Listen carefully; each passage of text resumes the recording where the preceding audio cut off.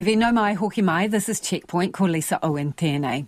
The Israeli Defence Force has released a video it says shows evidence Hamas held hostages under a specialist children's hospital in central Gaza. The video filmed in the basement of Al Rantisi Hospital shows a cache of ammunition, grenades and suicide vests, along with a rope tied around the base of a chair and a motorcycle riddled with bullet holes. Items of women's clothing and a baby bottle was also found. It comes amid reports Hamas is asking for a 5-day truce in exchange for up to 70 hostages. CNN's Jeremy Diamond is in Sderot, just a kilometre from the Gaza border. Earlier this afternoon, I asked him how likely it was the hostages would be released. Well, listen, there have been discussions underway for weeks now involving Israel and Hamas, mediated by Qatar with some assistance from the U.S. government. And we've watched over the last several weeks as these talks have appeared to build up to a potential deal several times, and then they've collapsed once again. So it's very hard to kind of assess how likely it is that this potential deal that's being discussed now will actually go through. But there does appear to be some momentum, at least, for a deal. President Biden spoke with the Qatari Emir just recently. We know that the United States is sending a top White House official, national security official, to the region this week to discuss a potential hostage deal.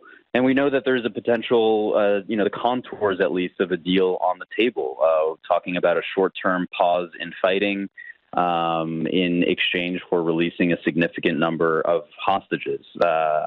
We'll see whether or not that happens, but certainly there are some serious discussions, and there's also some serious pressure building here in Israel from some of the families of the hostages for the Israeli government to really make this hostage release and a potential deal a top priority.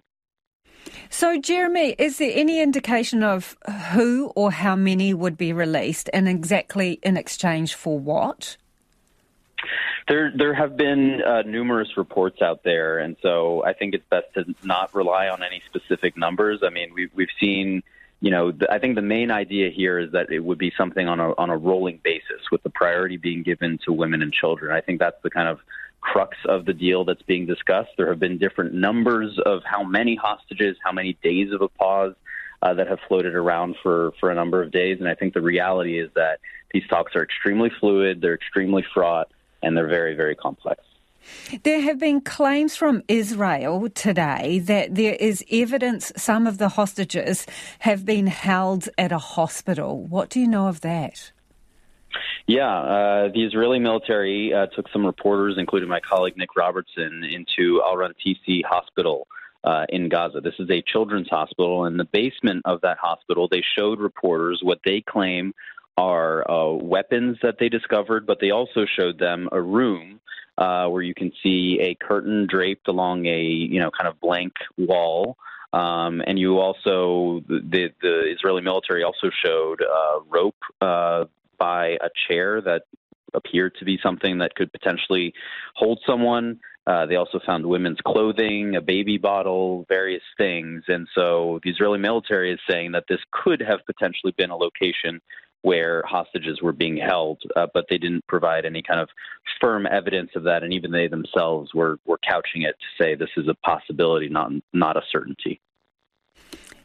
Related, but not exactly the same issue, Jeremy, there is obviously reports that the hospitals in some parts of Gaza are in complete shutdown, no fuel or supplies, and patients dying. What is needed to get them up and running again? Well, there's no question that at this point, Gaza's hospitals are really collapsing under the weight of this war. We are watching in Al-Shifa Hospital, which is Gaza's largest hospital. Israeli forces are closing in. The hospital has effectively run out of fuel to power most of its generators. We are watching doctors operate by flashlight. We are watching as babies who were in incubators were taken out of those incubators because the power went out and were put into foil and blankets to try and keep them alive. Several babies have already died as a result of that. And we're watching really the collapse of this healthcare system in Gaza. Several other hospitals also say they've either entirely stopped operations or that they are risking stopping operations going forward. So it's really a very dire situation. Now, the Israeli military, for their part, they say that Hamas is responsible for the situation because they allege that Hamas is operating from within or beneath these hospitals. They claim that the Israeli military claims that Al-Shifa Hospital, that below that massive hospital complex exists an underground tunnel system that Hamas is using as a command and control center. We cannot yet independently verify those claims, but certainly as the Israeli military closes in on that hospital, there's the very real possibility that they will show that evidence if indeed it is confirmed. We also saw today at Al-Quds Hospital, the second largest hospital in Gaza, the Israeli military released video of a man with an RPG at the hospital's entrance. The Israeli military says that it engaged a number of Hamas militants at that complex and killed 21 of them. Hamas, for its part, of course, denies that it operates out of these hospitals. But these are claims that perhaps we will see whether or not they can be tested in the coming days and weeks. And that's CNN's Jeremy Diamond. It is 14 minutes after 6 and you're with Checkpoint.